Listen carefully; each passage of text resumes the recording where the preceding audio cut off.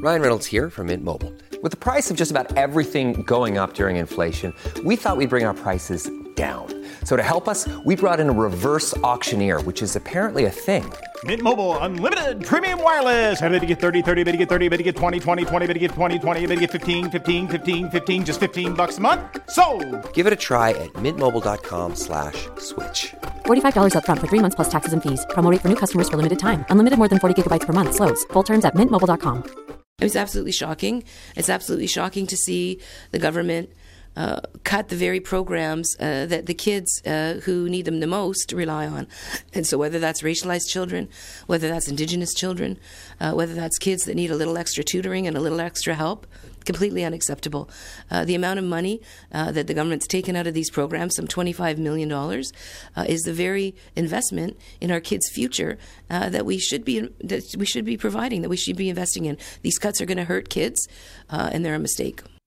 All right, that is Andrea Horwath. Clearly, she got a nice little cold for Christmas, which is going around. But nonetheless, I would say she's a little off with that. But nonetheless, the critics are critiquing.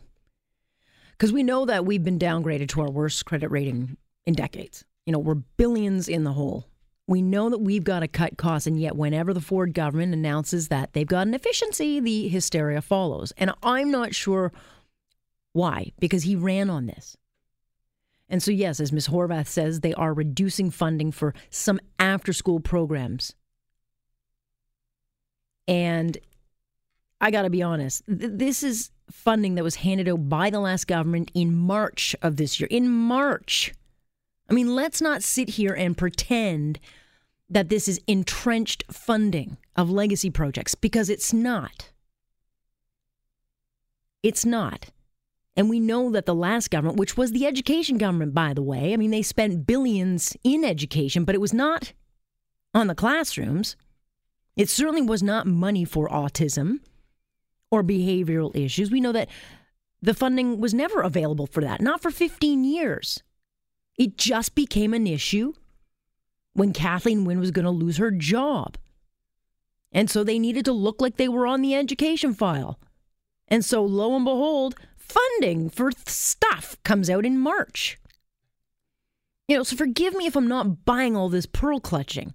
And it is not because I don't think there shouldn't be after-school programs or tutors or education for behavioral needs. This is what we should have money for. I mean, we spend nearly $25 billion on education funding in the province of Ontario. We're talking $25 million over 72 boards. So this is pennies. This is not for actual stuff that is needed. And I'd ask, what do you propose that the government gets rid of? Teacher salaries? Well, that's not going anywhere. Sick days? That's not going anywhere. Something has to give. But these programs are not the ones that we should be losing a lot of sleep over, because they are not even in place. This is just stuff.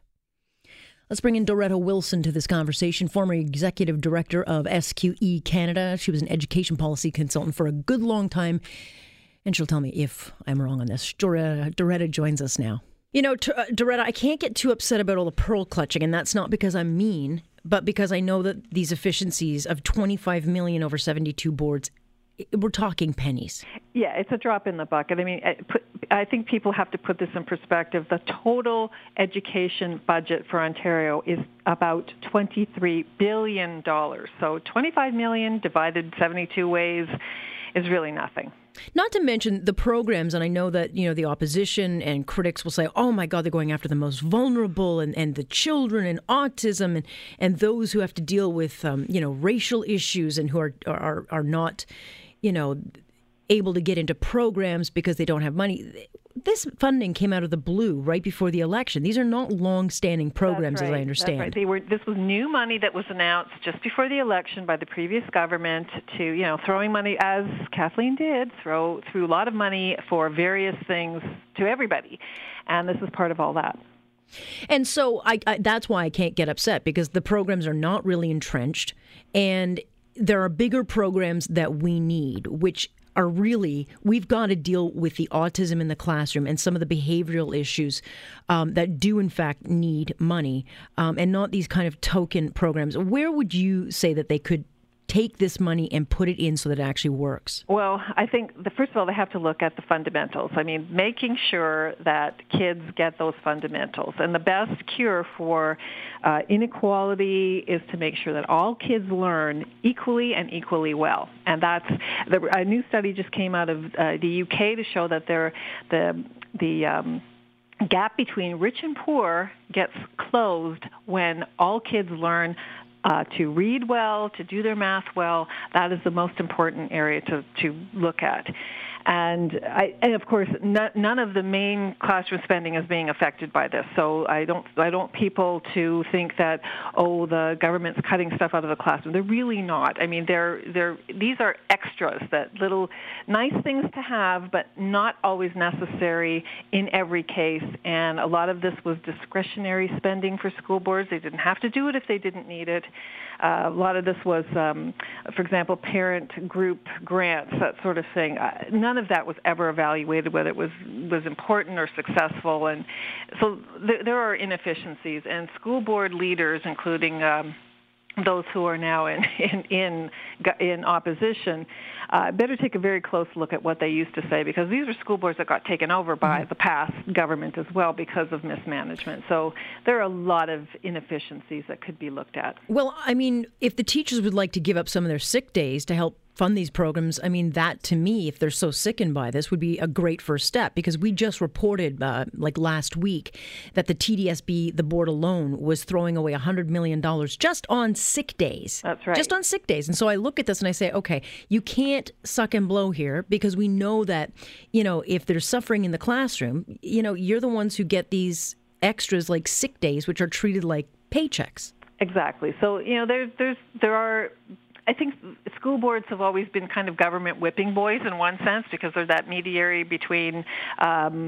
the public and the provincial government. So whether or not we really need school boards, that's another discussion. But they are responsible for managing the money that they get. And yes, there are envelopes that they have to spend, and they don't really have much control over salaries and benefits, because that's sort of through collective bargaining. But there are ways that they can find efficiencies, I'm sure. And they just, every time they've been tasked to do that, they don't seem to be able to come to live up to it. Right. I mean, the really big thing that needs to be fixed is the funding formula.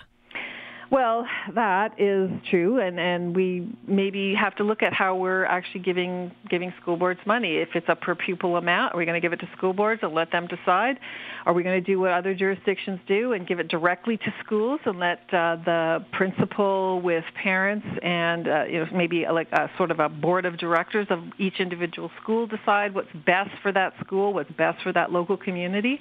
Sometimes it's not a one-size-fits-all that will work in a school board. So we need to look at things a little bit more closely. Maybe look at the way other jurisdictions do things. Right. And we also know that we're going into negotiations for, contract negotiations. And we know that the biggest board union, the ETFO, just sent out notices that they're gearing up for more job action. It won't be in the summer, of course. It'll either be in the spring, which makes more sense, or in the fall after their contract goes up in August. Comes up at the end of August. Yeah. So usually there's a little bit of negotiation that goes on, and then the following spring. So we're looking into probably 2020 at that point, and that's when it's going to. They're going to have the most effect at that point, and you can be certain that they're not going to want to give up anything, and they're not happy with the government, so they're going to fight on all grounds.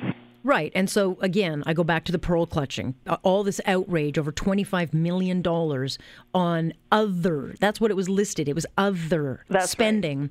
Right. It was brought forward in March. So we're all freaking out about this cut to something that wasn't really around. And yet when we get into the teacher negotiations and all the noise that we're going to hear in the next year or so of labor action, that's money that should be going into the classroom and not necessarily into teachers' pockets. Yeah, and that's where most of the billions and billions of dollars that get spent in education, the vast majority of the money is spent on salaries and benefits, which makes sense because education is a service delivery. I mean, people deliver education. So, what goes into the classroom are the teachers and the people that work in the education system. So that's where most of the money goes to. So how that will be negotiated will be very interesting. And it depends on what the economy does. I mean, Ontario has suffered quite a bit over the last little while, and talk about possible recession in the next year or so, and how's that going to affect everything? So there's a lot of unknowns at this point. But there's a lot of politics being played, because we do need more support in the classroom, and we do need